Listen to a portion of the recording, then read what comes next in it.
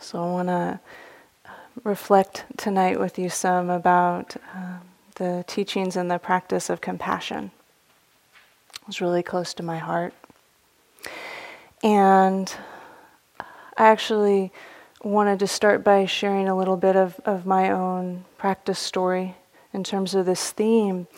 And it was particularly inspired by a very short story that Donald told last night about how, and I love the story. Every time he tells it, I smile. I have heard it 100 times because we teach together a lot. And every time I hear it, I smile. And it's when he's in the driver's ed class as a teenager watching the videos and starting to cry. And it's just like, that story opens my heart every time I hear it, 100 times later. So it's interesting when we hear something, anything, over and over again, the way it becomes a muse to evoke new kinds of insight or information or opening. And that's what it did for me last night when I was listening, because I hadn't quite made the connection. So Donald and I have taught this retreat together for, 12 years, and we've been teaching retreats together for 15 years, something like that. Lots of retreats.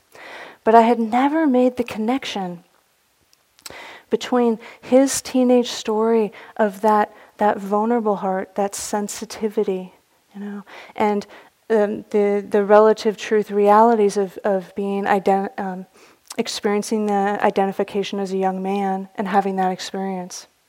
And my experience, having the identification as a young woman, and it was very different, but there's a connection because he was talking about, that's not necessarily the norm, for his generation or necessarily for masculine conditioning.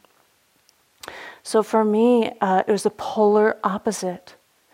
I came into this practice so shut down, heart of stone. I was so tough.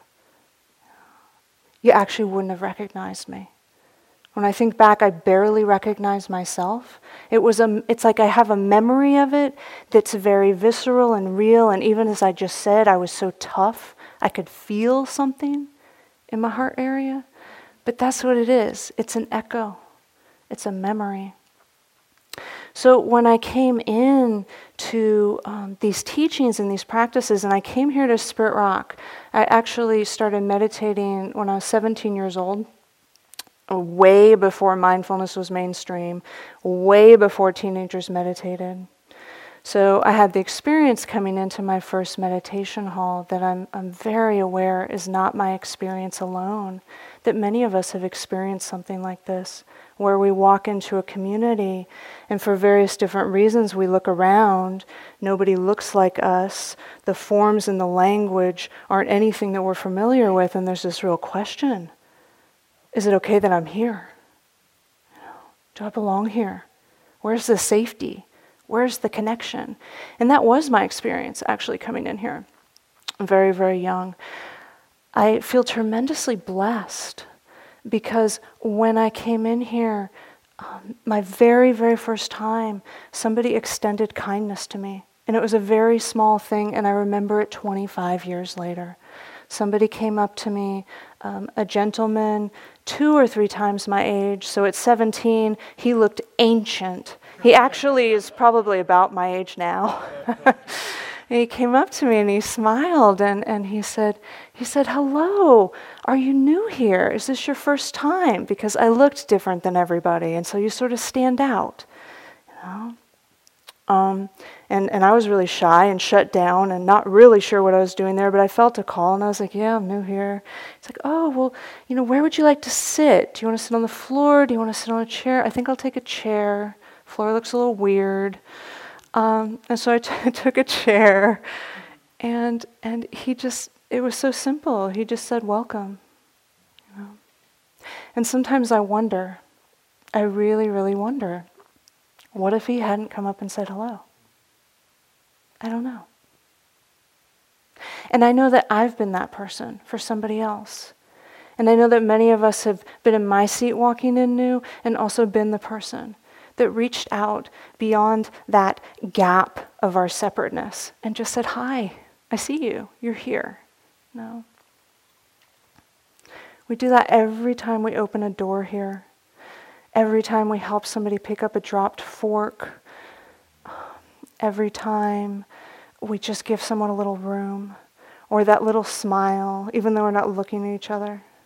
Hi, I see you. Thank you for being here, so I don't have to do this retreat alone. I imagine that a lot. You know, what if we came to a retreat and nobody else came? You're just here. You know, they didn't turn on the heat for us or anything. The lights are out, no teachings, no Dharma talk, no other socks wandering around. You know, no one to get behind in the food line. It'd be real different. So, when I came in, I was really shut down for two main reasons. And actually, neither one of them I had a label for at the time. Our understanding has really advanced in the last couple decades around a number of things. So one reason was I was actually in chronic pain. And I didn't know to call it chronic pain. But 6 months before I started meditating, I had been in a serious car accident over on Highway 101. I had an intimate encounter with the sound wall there. You can actually still see the mark of my car 25 years later. So I sustained an injury. I did not know how to take care of myself. I did not have the support that I needed. And so it started a 6-year journey of what I would now call chronic pain. My direct experience was that the body went from feeling young, strong, healthy, comfortable. It wasn't as if I was present in it, but, you know, it was good. And then my experience for the next 6 years was uncomfortable to painful, always squirming, always trying to get it so that I could just feel okay again, and it never quite got there. You know. So that was hard. And I know I'm not the only one. It's why I actually share it. Because if we have bodies and we have a whole life, there's going to be cycles of illness and there's going to be cycles of pain. And sometimes people look at me and they go, oh, young, you must not know. I wish I didn't, but I do. No. And the other reason was actually a real kind of compassion fatigue, which was not a term that existed or that I knew about. But during that period of time, I was in the middle of a decade-long process of being the primary caregiver, one of the primary caregivers for my mother, who was very, very ill. And that ended with her death in my early 20s. Well, let me just keep it simple and say that was hard. I was a kid. Yeah. So I grew up with, a tremendous amount of privilege in terms of being born with an American passport, if you consider that a privilege. But there's privilege associated with that. Growing up in the Bay Area, and that many people who grew up in the Bay Area have a certain amount of resources available, and then there were also these difficulties, these real human difficulties. So when I came to this practice, I was told to follow my breath, and I absolutely couldn't do it. I was a complete meditative failure. So if you ever feel like you're a meditative failure, there's probably hope, because clearly something happened between then and here. You don't have to start doubting. Something did happen between then and here. But I really couldn't follow the breath, because every time I tried to follow the breath, my back would just start aching more and more and more. And the more that I tried to follow the breath, the more it would hurt. So then I try to be with the pain, and then the body get exhausted, the mind get exhausted, and I'd say, well, this isn't working. And I'd just wait for the bell to ring so I could go do the walking meditation, which was a great practice for me. So for a lot of us in these retreats, we've got our place where we find our groove. It may be the sitting, it may be the walking. Whichever one it is, maybe the yoga. Whichever one it is, gather your momentum there so they can carry you, through the next cycle that might not be as easy in form. It really helps, and that's what I did. So really early on in my retreat practice, teachers started saying to me, Heather, you should practice metta. And I said, what's metta? They said, well, it's loving kindness. And I said, what's that? And they said, well, you say these wishes over and over. I'm like, wishes? Okay, what do you say? They said, well, say something like, say to yourself, may I be protected and safe. May I be happy. May I be healthy and strong. May I live with ease. And I thought, that sounds ridiculous. But I was desperate, so I went and sat down and tried it. I was sitting really long retreats, like months-long retreats at that point, so I needed to do something. So I sat down, I tried it. Hated it. So you're not alone if you've ever... Well, how many people here have ever had a relationship with metta where you did not like it? Just ever. So a lot of us have had that cycle. If you practice metta long enough, absolutely everything will happen. If you practice anything long enough, absolutely everything will happen. And we just go, oh, this chapter's like this chapter's like this chapter's like this. So I had the I Hate Metta chapter. And, basically I'd sit down and go, may I be protected and safe? I don't feel safe. May I feel happy? I'm grieving my mother's death. I don't feel happy. May I be healthy and strong? I can't even remember what that feels like. May I be at ease? What's ease? I didn't even know what ease was. So, again, meditative failure number 2. So, I started to give up on the whole thing. And I'm like, okay, I'm a meditative failure. And fortunately, I ran into this teacher who sat down with me, listened to my story, and said, you know what? You're really struggling. I think you need compassion practice. I still remember what room it was in. It's in Anushka's check-in room, room 2. I remember looking that teacher in the eye. My jaw fell open. This was long before we taught compassion on retreats. It didn't used to be taught in public on retreats. It was like the secret practice in the back room. And I said, tell me more about that. That was my doorway into heart practice.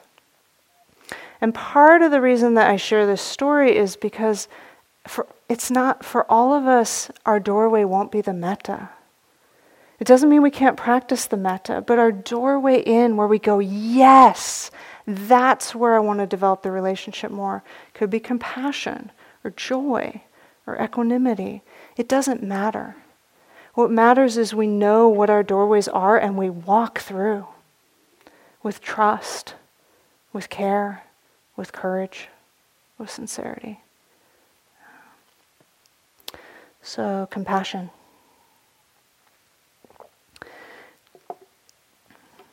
Compassion is the caring heart, the empathetic heart. It's often described as the heart-mind that quivers in response to suffering. So basically, when the mind and heart are startled or angry or confused, and we're just moving around in the world, it expresses itself as friendly, as warm, as benevolent.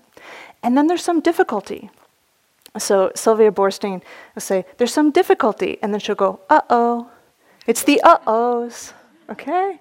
So there's some uh-oh inside ourselves, interpersonally, or we're tapping into the pain of this world, this planet. There's uh-oh. And in its wisdom, the heart-mind knows that the expression there is compassion. It knows when it meets joy that the expression is appreciative joy or sympathetic joy. And the equanimity provides the groundedness and the balance and the steadiness to be able to hold the rising joys and sorrows in fullness and in wholeness. So the first night of the retreat, Khanda gave a beautiful metaphor for metta involving the sun. That the mind and heart of metta is like the sun that sheds its rays on all without distinction. So with compassion, we're imagining a great-grandmother tree. And it's full summer, full canopy, warm sun. The tree shades, it provides the coolness of shade to everybody without distinction. And so too, the heart of compassion offers that cooling balm of empathy and of caring. No one left out. No. So last night, Donald was talking about a few of the, I think you referred to it as the near and far enemies, or did you refer to it as the near and far misses? Do you remember? Near opposites. Near opposites. I love Universal Translator.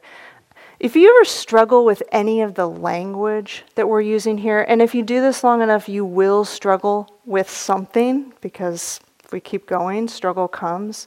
Star Trek is a great resource. Okay? I bet you didn't expect I was going to talk about Star Trek. In fact, I didn't know I was going to talk about Star Trek. But if you think back to your watching Trek days, or you're just aware of it from American culture, you know, they've got this technology called Universal Translator. And, you know, it literally, between two so-called alien life forms, you know, humans and an alien life form, and you come into the same galaxy, right? What makes an alien life form an alien life form? It's not human. They're not thinking they're an alien life form. They're thinking the humans are an alien life form. So you've got these two forms of life, and they come into the same system, and if they can't communicate, there could be a war. Universal Translator. So it translates back and forth to prevent that conflict, that disconnect, that misunderstanding, that war. We can do the same thing inside. You hear some term that doesn't work for you in these Dharma teachings, please. This is a self-empowering practice. Use Universal Translator and go, that word is totally triggering for me. And I can retranslate it into something that actually invites me in. So we use a lot of different examples and language up here to try to provide a kind of robust sense of possibility, but we're not going to nail it for every one of you, every moment. Use Universal Translator. So this teaching I was about to refer to used to be translated into Old English as near enemy and far enemy. Okay. Donald has translated it into near opposite. I've translated it into near miss. So they're not better or worse, and they're all pointing to the same thing. So what are they pointing to? A near miss of compassion traditionally is piti. So I use my hands to describe this. So if it's a full connect, your hands are holding each other.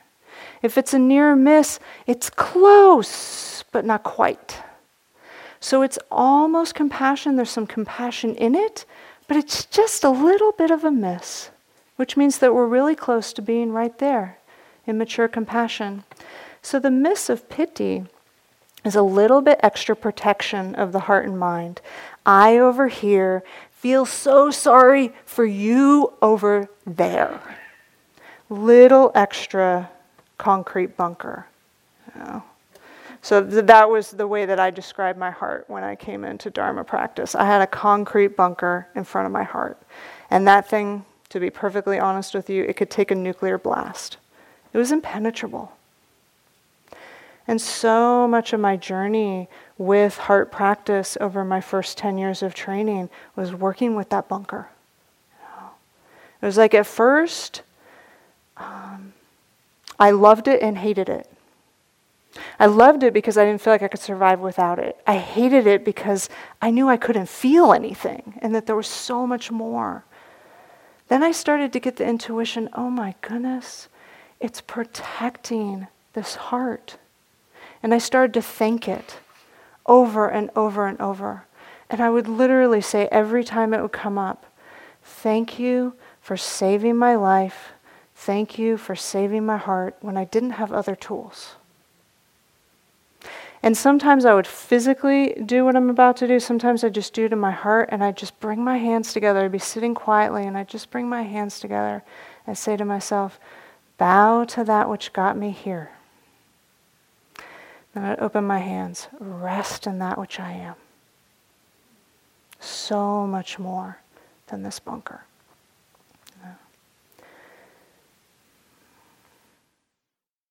But when we go through that journey, it's not a linear journey. We know that. So I wanted to just knock the thing down. But really the process, and it's an archetypal process, I'm sharing it personally because I want to keep my heart close with yours. But I really, it's like in some ways I experience my own journey as an archetypal journey as well as a personal journey. There's just some themes that are recognizable across groups of people. We all have our own expression of it. So it's like, oh, I can't just knock that thing down. It's about like opening up a window. Like, oh, can I feel this pain a little more? Can I have a little more vulnerability here? Keep saying the phrases, keep saying the... Nope, shut it all down. Okay, can I not judge myself? It's all shut down. Thank you for protecting me. Thank you for saving me. Keep going with the phrases. You know, and a lot of us know that even when the kind of heart-mind, so-called, is fully open, that's not even inherently wise 24/7 in this world, on this world's terms. There are times when it's really important to be able to draw a veil, you know, and say, actually, this isn't a safe situation. I don't want to just lead from a totally raw, open heart. No, that's not safe. That's not wise. But then there's this whole dance between concrete bunker and like, I just got smacked 25 times. A big room in between there. This is the journey we're taking here. You go, why am I saying these phrases over and over? It's actually more about this process. And it's a training. You know? So we just keep inclining the mind over and over, direction of benevolence, direction of care, and this whole thing starts to unfold itself and reveal itself.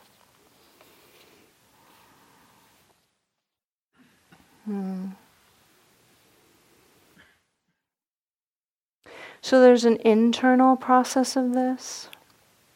And for me, it's like, you know, you can even try this on right now. I kind of like to do little practice sessions within the Dharma talk, right? So because it's not just like a top-down load. It's like an invitation into practice. So please don't change your posture. Your posture's perfect. It's actually very important to learn how to train in a posture that's not perfectly meditative, because a lot of our lives when we need metta and compassion, we're not going to be in some perfect posture. So keep your posture and close your eyes or open your eyes. But for me, when I practice compassion, I'm so grateful I have two hands, you know, because I put one hand on my heart. And you could do this with your attention or you can do it with your hands, your choice. But if we're closing our eyes, no one's looking. I put one hand on my heart. I put the other hand on my guts. Because for me, compassion practice is the guts of things, you know. Sometimes I just breathe in and out like this, with caring. It's like, oh, I care. I'm just acknowledging the rawness of being human. We don't need to tell ourselves the whole story of all of our difficulties. We've told it 1,000 times. We'll tell it 1,000 more. Right now, just like breathing in and out. Oh, the vulnerability, the rawness, the numbness. Ruth Denison, one of our great Dharma elders, passed away a couple years ago. She would say, feel the numbness, darling. Feel the numbness.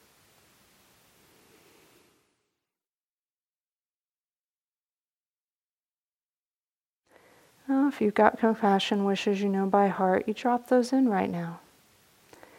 If you don't have ones you know by heart, what I say to myself is, I care. I care about this pain. Through the caring, may the pain be eased.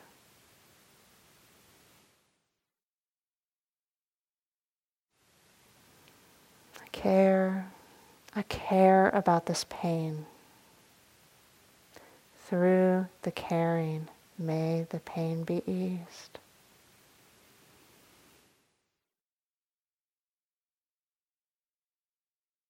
So in this moment, there's nothing more to do.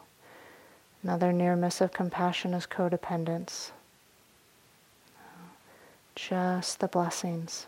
Through the caring, may the pain be eased.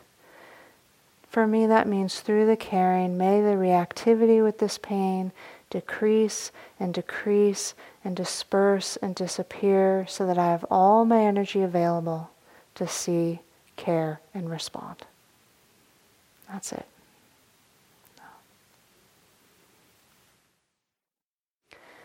And so we cycle.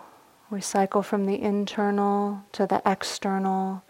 You know, we lower reactivity, we refill our reservoir of heartfulness, we gather all of our energy, and then we look out into this world of tremendous difficulty and resiliency. And we say, how can I help? You know?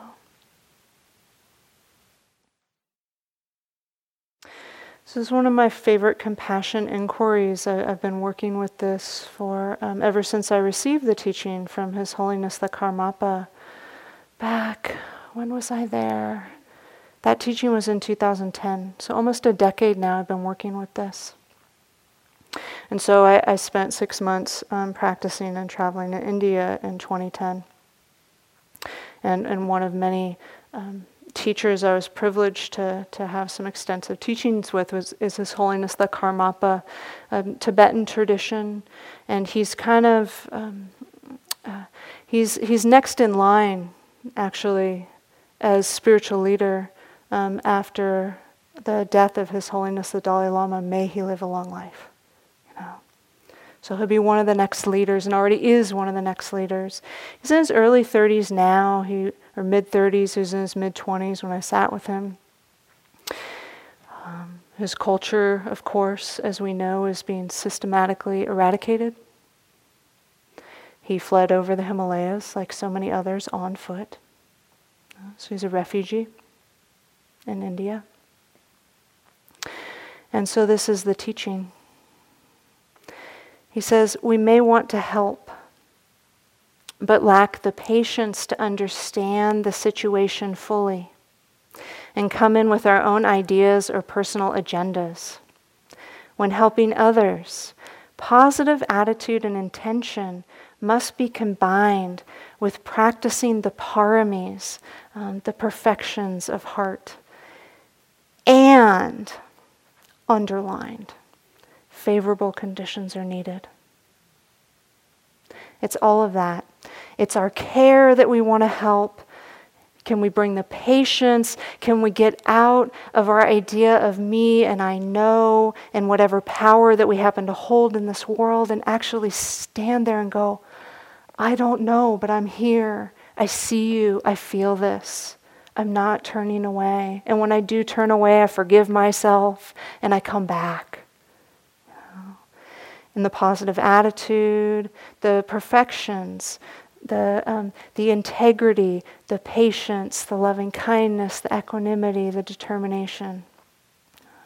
And we can do all that, and then we're not in charge. And we sure know that on this retreat, right? How many of you said to yourselves or said to me, I'm realizing that I came into this retreat with the expectation of metta like this, or this retreat like this, or I thought this sitting was going to be like this. And it's like, no, it's not like this. It's like something else. We're not in charge. It's one thing to talk about letting go, but honestly, we don't need to talk about it. If we're still sitting here in the room, it's like we're just shedding and shedding, letting go and letting go and letting go is happening. And we can just bring our heartful awareness to it and go, wow, there's another layer. Oops, that one was hard. Compassion. Oh, that one was beautiful. Delight. Gratitude. They just keep shedding.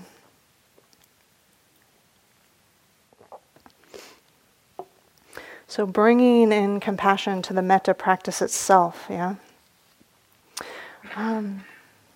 One of the ways I look at this whole practice is whenever there's reactivity, whenever there's struggle, that's coming in, and it usually has deep roots. You know, struggle is a fundamental human habit when we're not awake. When we're startled, angry, or confused, struggle is there. It's got a very deep root, right?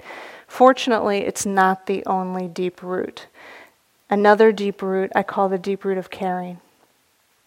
So I've investigated this over the decades. I've been really curious about this. When there's reactivity, when there's habituation, when there's upset, is there always a deep root of caring? If I look deeply enough and closely enough, is there some caring that's fueling that whole mess? So I'm not asking you to believe anything. I'm asking you to do your own exploration. For me, I haven't found a single thing that doesn't have a root of caring, even if it's just as simple as the nervous system cares about fundamental survival, so now it's throwing a fit. And I've just said something or done something that I really wish I hadn't. But there's some root of caring. Can we access that and bring in the caring into the reactivity?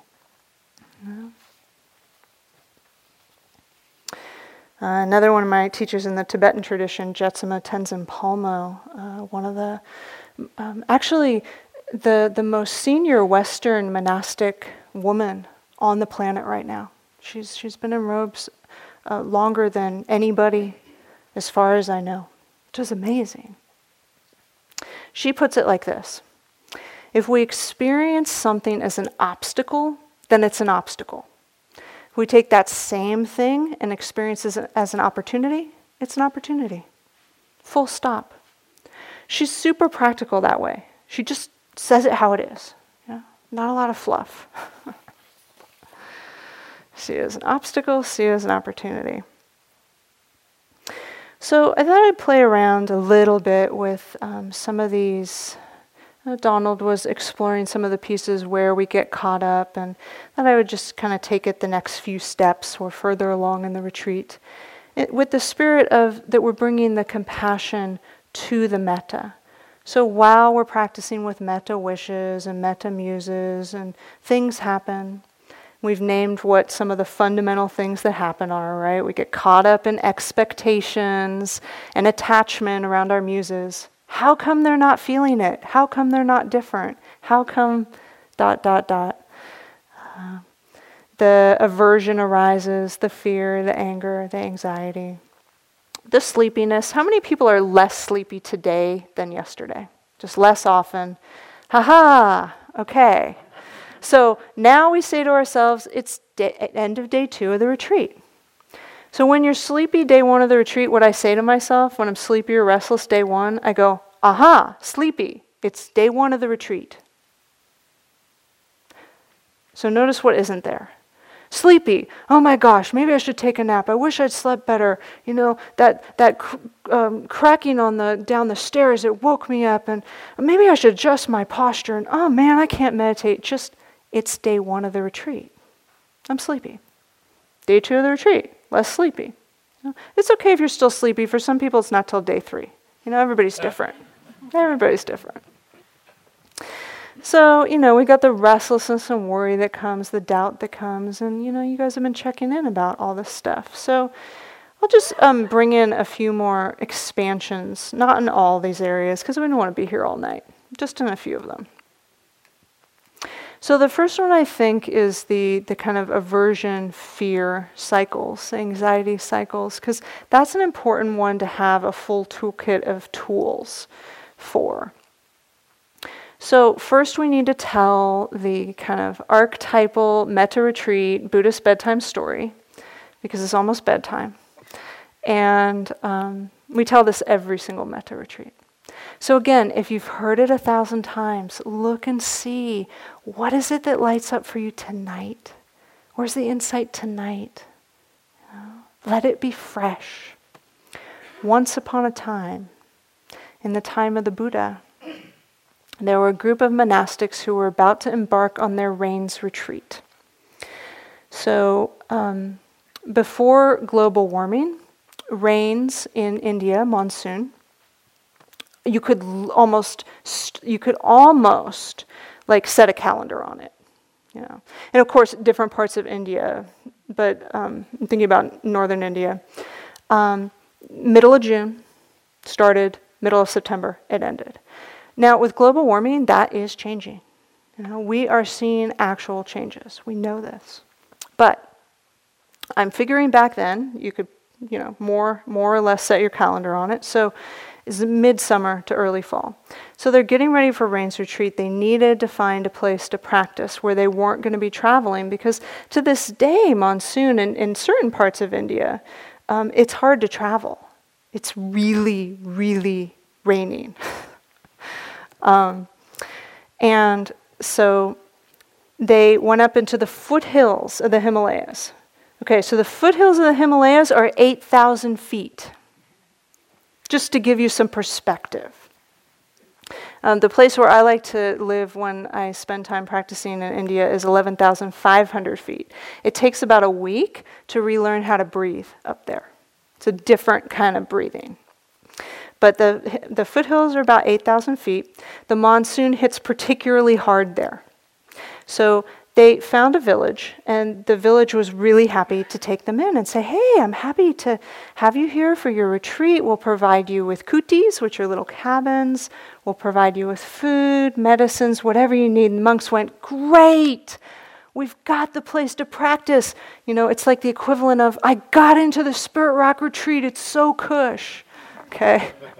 So just a little weave. They had cush conditions for them at that time for what they needed as monastics. And so they started practicing, and the Buddha that Rains retreat was training them in concentration practice. So they're doing their concentration practice. Everything was going along fine, ... until, that's how a story goes, right? There was a problem. And the problem was that the woods where they were living were inhabited by unseen energies. So I'm not asking you to believe in anything. You can hold this story literally or archetypally as you wish. But in the Buddhist tradition, there's a whole world of unseen benevolent forces. These forces, these energies are called devas. Western equivalent, kind of angels. Not the same, but just similar. And so the devas live there, and you know how it is when family comes in the holidays and they visit you, and it's great, and then they don't leave, and they've stayed too long, and then they say, oh, actually I'm not going to move out at all, I'm just going to be here for a season. It gets a little trying. And so for these devas, they thought it was a short visit, and it was not a short visit, it was a 3-month visit. So there was a disruption in the energy field, right? So the devas tried all kinds of things, as the story goes. They tried to stink the monastics out, create bad smells to get rid of them through bad smells. I always thought that was a really kind of theoretical and interesting one until I had a skunk die under my house. And I was like, oh, I wonder if this is what it was like, those monks in the forest, they're getting stinked out of their place of practice. So now I understand a little better. They tried the kind of crack of the if you're backpacking or camping and you hear like a twig break and it's dark in the middle of the night, scare them out. None of these things worked. The concentration of the monastics was too high. Then, as the story goes, the devas produced frightening images in the monastics' minds. Okay, that scared them. And the way that one of the interpretations of the story goes, I've been very interested in the commentaries around this story. So I've done some study. And so they ran down the foothills of the Himalayas, found their teacher, who happened to be the Buddha, and said, Buddha, we can't practice here. It's too stinky. It's too noisy. It's too scary. We can't practice here. It's not a good place to sit. I thought Spirit Rock was going to be great, but in fact, ... I mean, I won't ask you how many of you have had this. Oh, yeah, you know what? I am going to ask you. How many of you have had a moment like that where you're like, I thought Spirit Rock was going to be great. It wasn't like how I thought it was going to be. Just a show of hands. Less hands than I thought, or you're too afraid to be honest. Yeah, it's pretty cush here. Yeah. Got some heavy-duty privilege being here. So let's use it. Let's not wait to wake up at the level we can wake up. This retreat, not another retreat, not when our body's better and our life's better and everything's better. This retreat. Let's use what we've got here. Not out of guilt, out of love, out of gratitude. So the Buddha said, hey, it's not a problem. It's the perfect place to practice. And have I got a practice for you? Loving kindness.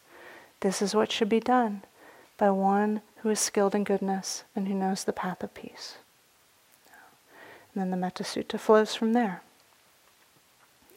So they went back up to their cabins, their kutis, they practiced, the devas kept doing their trouble, and if we hold this as our own minds, it's like we're sitting here minding our own business, and all of a sudden that memory comes through. Trying to stay with the metta phrases, that memory comes through. It's like, oh, and we can keep going with the wishes sometimes. Sometimes that'll clear it out. Other times, It's really more skillful to put a hand on the heart and guts and go, all right, I care. I'm breathing in and breathing out. Sometimes it's quite upsetting what's coming through, or the anxiety starts to rise for some reason. It's like, oh, as we're saying the wishes, in between each set of wishes, feel free to take a deeper breath and just say to yourself, there's enough air in here to breathe with what I'm feeling. No, this is nervous system practice, nervous system metta. So we say a set of wishes, there's another breath where we pause. There's enough air to breathe with this anxiety. May I be protected and safe. Sometimes we even need to open our eyes and actually really make sure that the mind and body are fully here, because the reactivity or the anxiety in the system knocked us somewhere else. And we look around. And I know that on one hand we're in noble silence, and that we're not like watching each other, but it's really okay when there's upset in the system and it's growing and it's moving up. Energetically it moves up. To open your eyes and just look around and find a color or a view. You can even just try it right now. It's just a very casual thing. We don't look at each other. Just a sense of like, oh, here. I'm here. Instead of telling myself, I know I'm here. I'm in the meditation hall. I'm in Spirit Rock. That's the adult mind. It's not necessarily a compassionate mind. You actually look and let the wisdom of the system let you know that you're here. So here's the key. Everybody try this out. You want to look behind you, even if you think you know what's behind you, and you want to land your eyes on the exits. The nervous system likes to see the exits, just in case. So try it. Don't just take my word for it. It's like, this is safe from the inside. And of course, we don't just do it once. It's like the first time you're mindful of breathing, you go, okay. I pay attention to breath, now what? You go, okay, I looked at the exit, now what? Repeat. This whole training is really a relentless caring of repetition. It's relentless and it's caring. It's relentless compassion. So some of that stuff really helps with all of that. And so the monastics were doing their loving kindness practice. And through the radiation, right, or doing the radiation practice this afternoon, through the radiation of that benevolence, that goodwill, that including that which is difficult in their practice, it transformed their relationship with the devas. And the very thing that was the obstacle became the opportunity. The devas became the allies. The very thing that almost took them out on the spiritual path transformed into ally. That's why I love this story. That's our journey inside. And then it's our work in the world. Over and over again.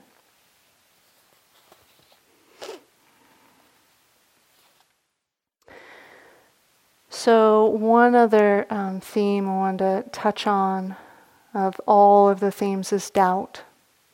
Because it's the one where car keys are in hand, or we've just somehow managed to get the cell phone from the managers and we're calling an SOS and we don't even know how it happened because of the doubt. So it can start really quiet. It often starts with thoughts like, this isn't working, or I can't do this. And then it grows, right? And then it will, I can't do this. And then we'll move into, maybe I should fiddle with my phrases. Maybe my wishes aren't right. Maybe my muse is too complicated. Maybe it's too hot in here. Maybe I should go wash my socks. And at the point that I have the thought, maybe I should go wash my socks, I go, wait a second, it's day 2 of the retreat and I brought enough socks. What's going on here? You know? Oh, okay. Doubt attack is arising. So, going back to what Donald was repeating last night, this piece about recognizing, normalizing, and now we're adding bringing the compassionate spirit to it is really important.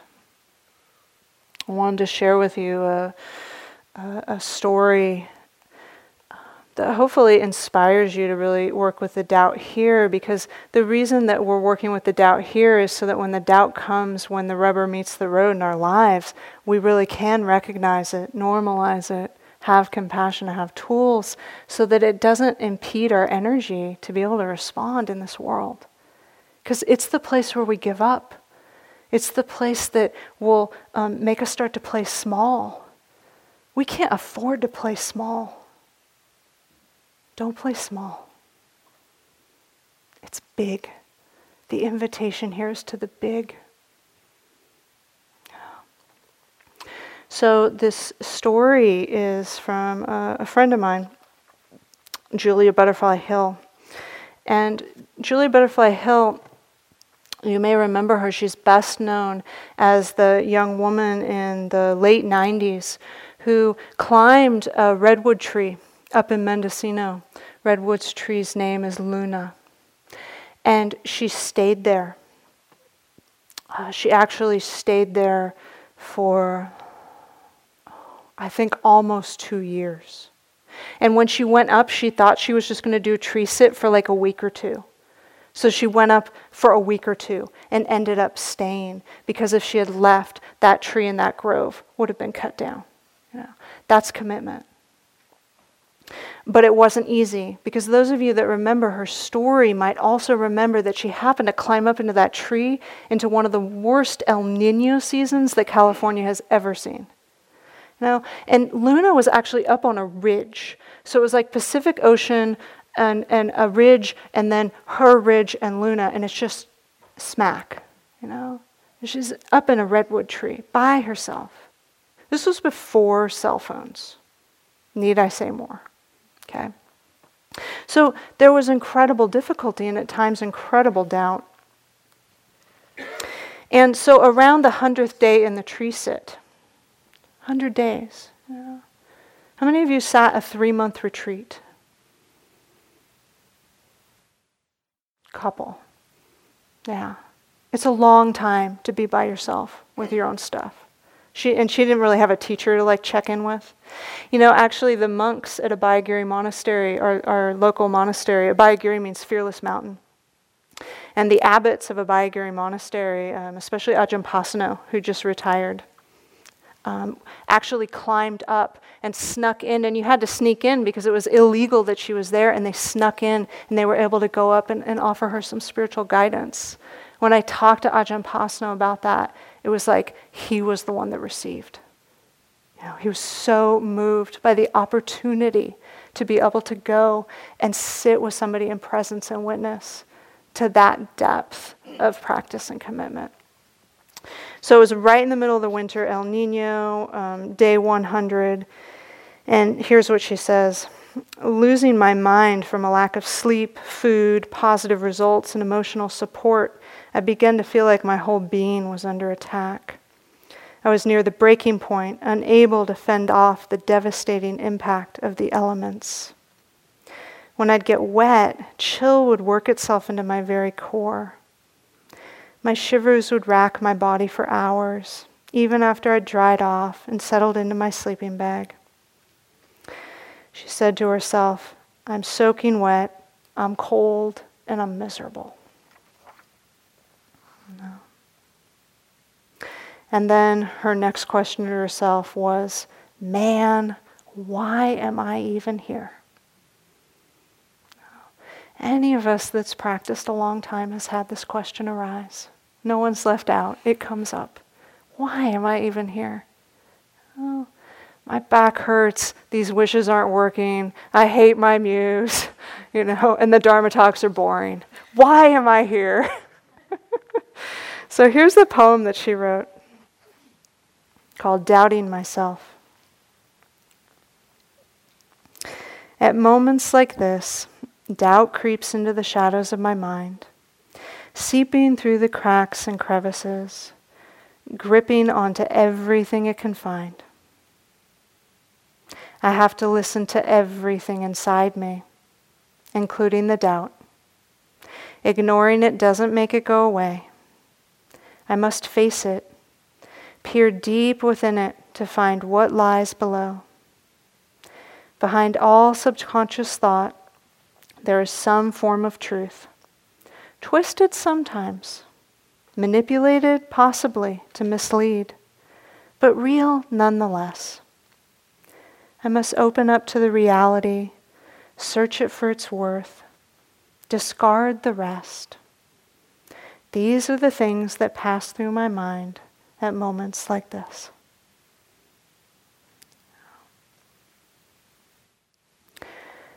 I really sense the realness in this poem. It's not trying to be like flashy, perfectly written poem. It's just like that's the heart speaking, and that invitation into deep, deep listening that the winter invites us into, and that the practice invites us into. So this morning, Donald offered us Sylvia Boorstein's pith instruction, right? Do you remember what it was?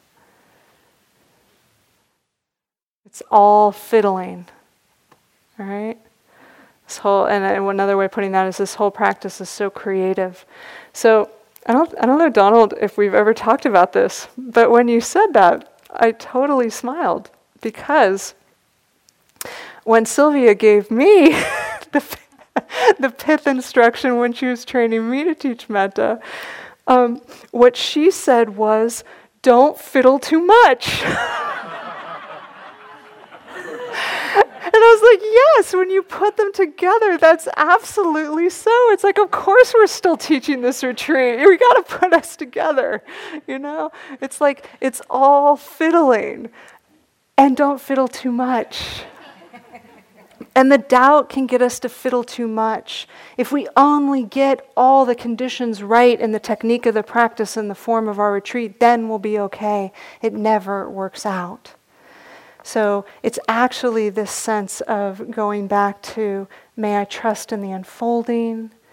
I say to myself over and over when I'm starting to doubt the technique or the teachings or the teachers or myself, may I trust in the unfolding?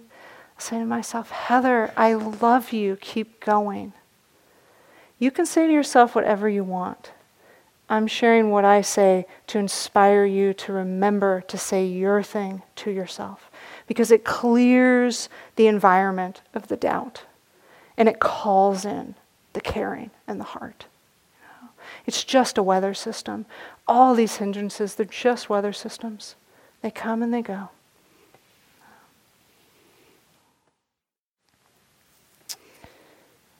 So, closing story.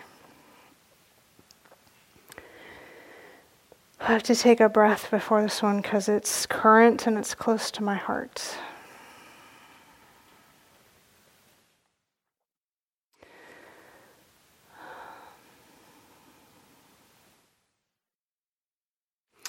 When I think about the importance and the power of spending this time in silence and renewal, refilling our reservoirs, practicing active, rigorous, passionate self-care. How important it is. And then the mind that goes, but what about the world? And it's like it's because the world that we need the silence and refilling the reservoir and that passionate, rigorous self-care so that we can be out there and see and care and respond. So this autumn, less than 2 months ago, actually, here in California, I know not everyone here is from California, but we had a series of devastating wildfires. They weren't the first wildfires in California, and they won't be the last. And one was down Southern California, and one was up in Northern California. So I live in the foothills of California, foothills of the Sierra Nevada. So I live at about 3,000 feet. And there, the Sierras are a long mountain range here, and so, there's these huge, hundreds of thousands of people living in these areas, and I'm one of hundreds of thousands, right? And so the biggest series of fires happened in a town called Paradise. Interesting. It's also interesting that they titled this fire Campfire. So we kept referring to campfire, and it was a little bit disorienting because a lot of us have positive associations with campfires, but this huge fire is called campfire. So this fire completely destroyed the town of Paradise. The town of Paradise has 30,000 people in it. The town that I live in has 4,000 people in it. The town that you live in has... Yeah.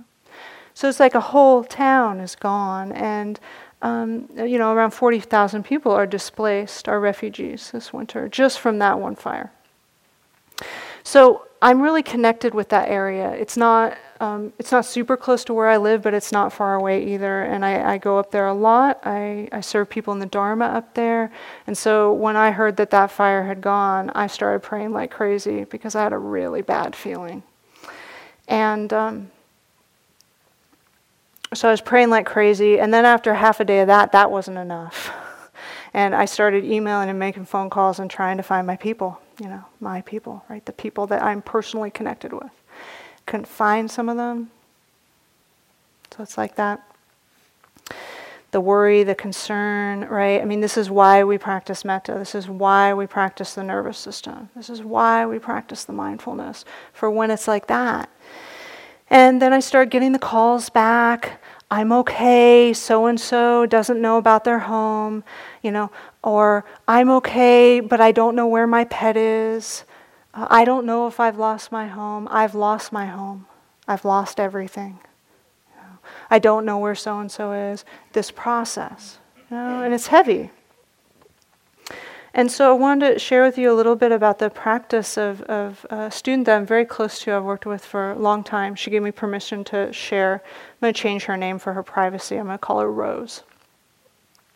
And so I talked to her, and when I first called her, she said, we're evacuated. I don't know about my home. And we weren't able to evacuate our dog, Sophie. Okay, so major prayers. And then the next call was, our home is gone, and we don't know where Sophie is. And so it was like the home and the dog and the friends. And I just said to her, it's like, what do you say? What do you, we've got our, the way that we placate ourselves and others, but like, what do you really say when you love somebody? And they're just like, I just lost everything. She wasn't home when it was time to evacuate, so nothing was taken.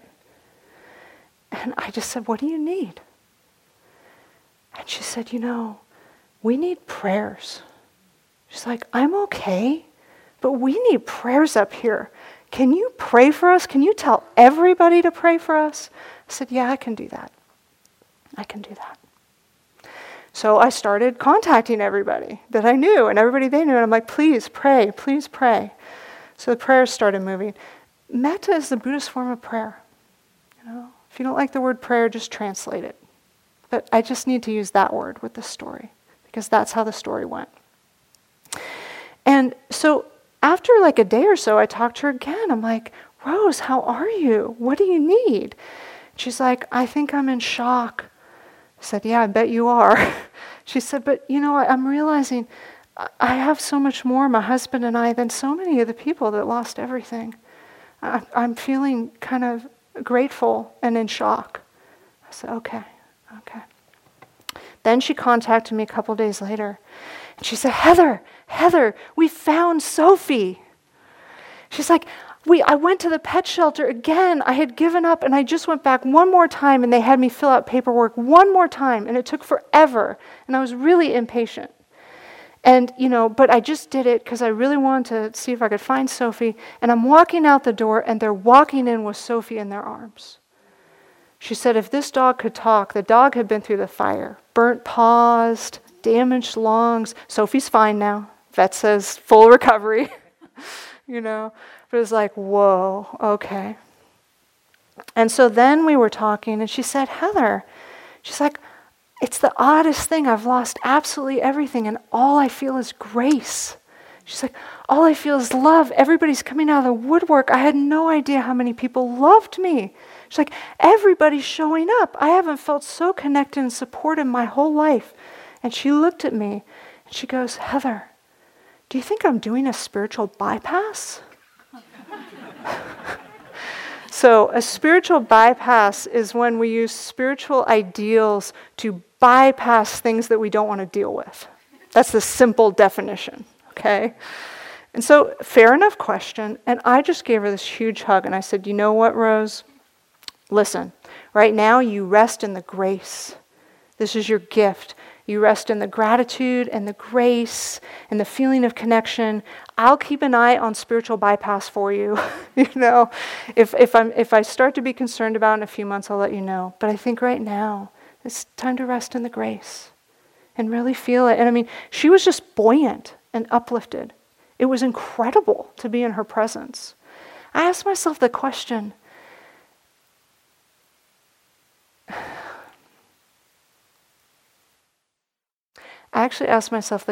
when my house burns down. It wasn't an if, which is interesting.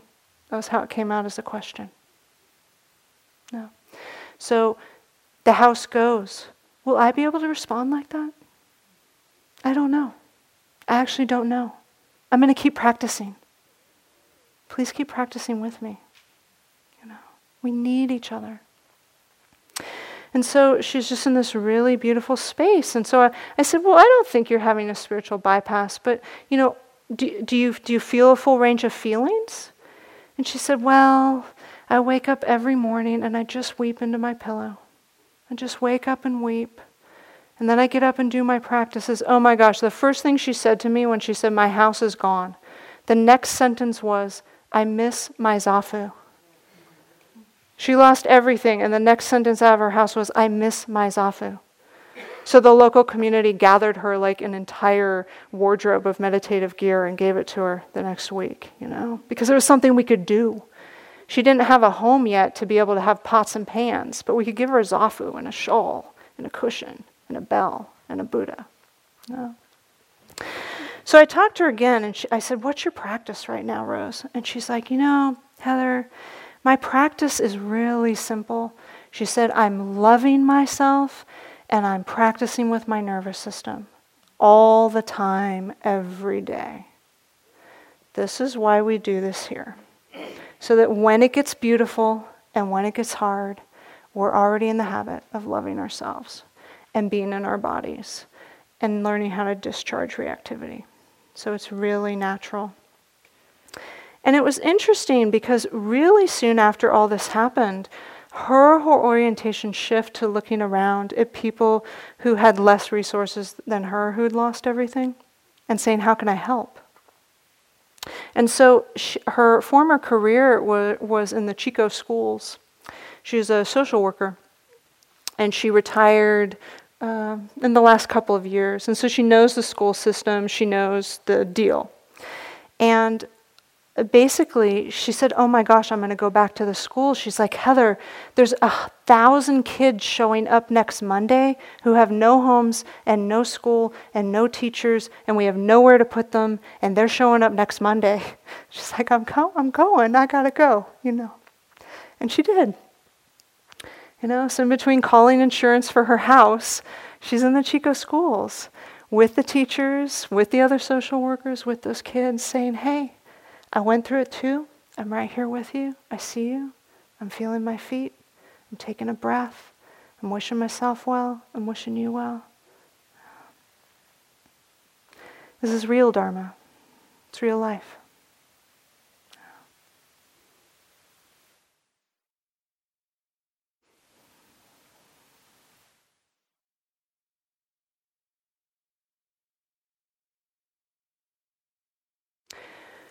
One of the things I'm seeing these days, no, I'm not the only one seeing them, is that the safety nets of our society and of our institutions are developing rather large holes.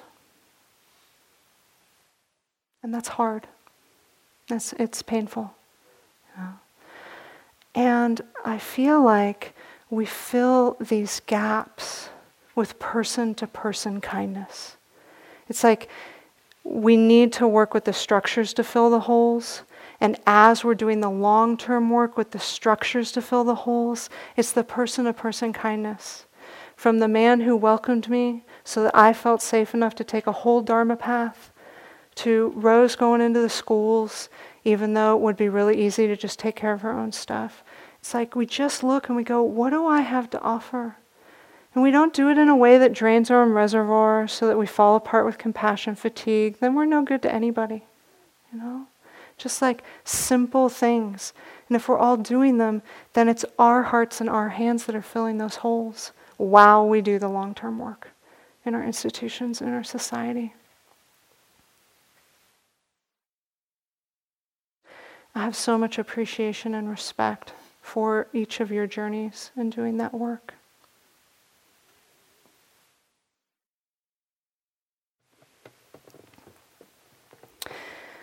So what if we ended with a little gratitude practice? No. It's like gratitude isn't avoiding anything. Gratitude is remembering what is available, even within what isn't available. And Rose has really shown me that in a beautiful way this last couple months, you know.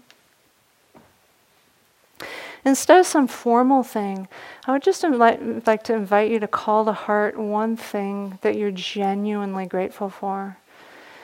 And really breathe it in and out of your heart.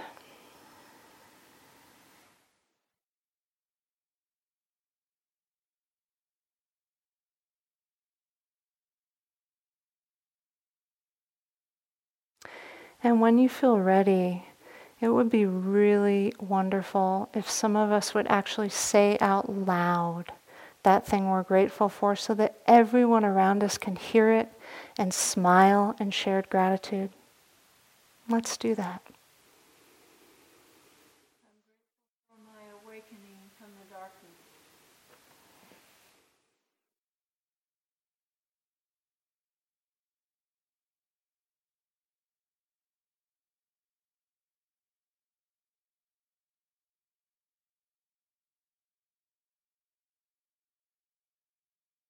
I'm grateful for every day with my husband.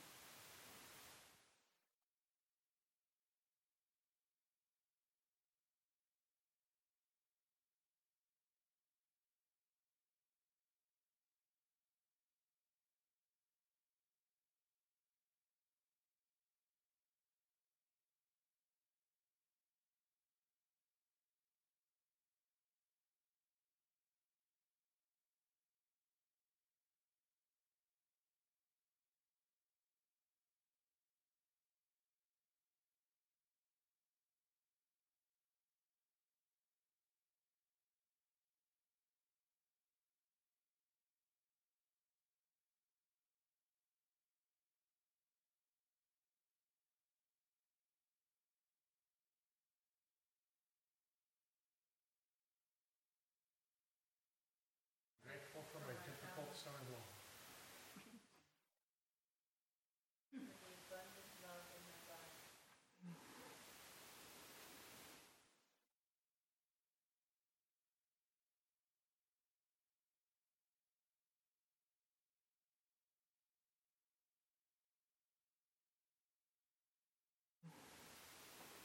I'm grateful for the land and the animals that walk on it and fly.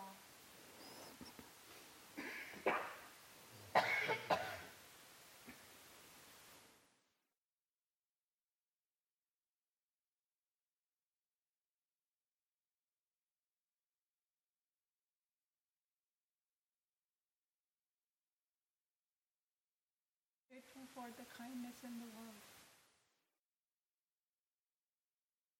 Grateful to know love.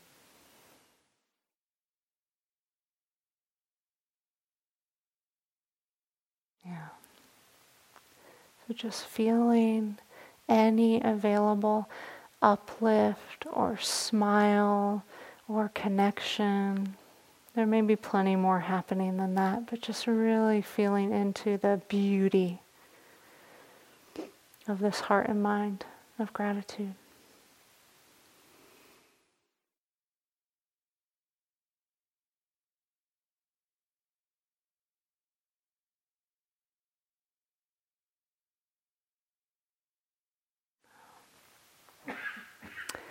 Thank you for your practice. I love you. Keep going.